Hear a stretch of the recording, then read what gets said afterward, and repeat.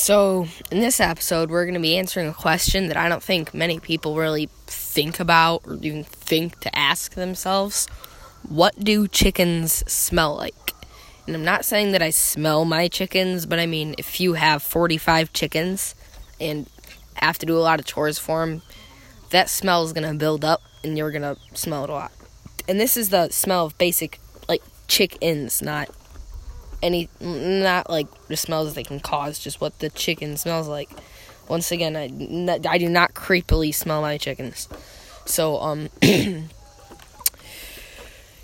what I think chickens smell like, it's kind of like sawdust. It's not like, sawdust. Sorry if you hear my chickens in the background. I'm back there with them.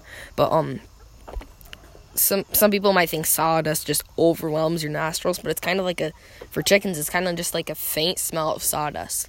And I think it might be caused by the bedding, because, usual, wood bedding is made out of, flakes of wood, which is almost sawdust, just not in as small, granules.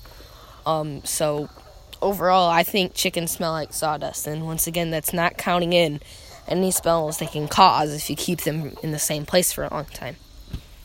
Okay, thanks for listening in.